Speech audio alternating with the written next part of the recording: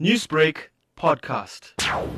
My mother-in-law, she passed away on the 31st of December. So been down to the funeral parlor, and then they advised us that, you know what, we would need an additional 9,700 to cover the costs over and above the paid-up policy that my mom-in-law had with them. And then when we inquired as to, what is the breakdown of this, what is the reason for this, then they gave us doctor's fee of 1,200 rand, a COVID test of 1,000 rand, cremation fees of 1,500 rand, and COVID handling fees of 3,000 rand. And initially they also said that because they have to burn the box, that is an additional 3,000. In terms of what that existing policy contained, were these charges not catered for in that? Apparently not. They said no. If even if the policy was paid up, the COVID funeral is around about 15 to 20,000 rand, and these are the surcharges on it.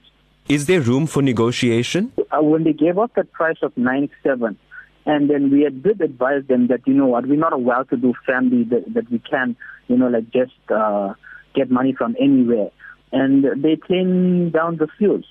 But what they did assist us with is that they said that they won't charge us for the box.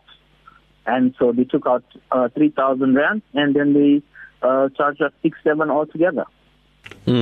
Which, makes you then wonder, if the protocols are so stringent and strict, why then can they chop and change? You have to question that. Did you raise this with anybody? I know my sister-in-law has been in contact with some people trying to get answers as to why what such exorbitant fees. And we're still awaiting some feedback on that. Your advice then to consumers in terms of, being mindful of this and preparing for this? I personally and strongly feel that the funeral parlors are taking advantage of people's situation, because they know people are grieving, and they would do anything in order for a dignified funeral to happen for their loved one. And I think people should be aware of the cost that funeral parlors are applying, and take the necessary time to investigate it and find out. Newsbreak, Lotus FM, powered by SABC News.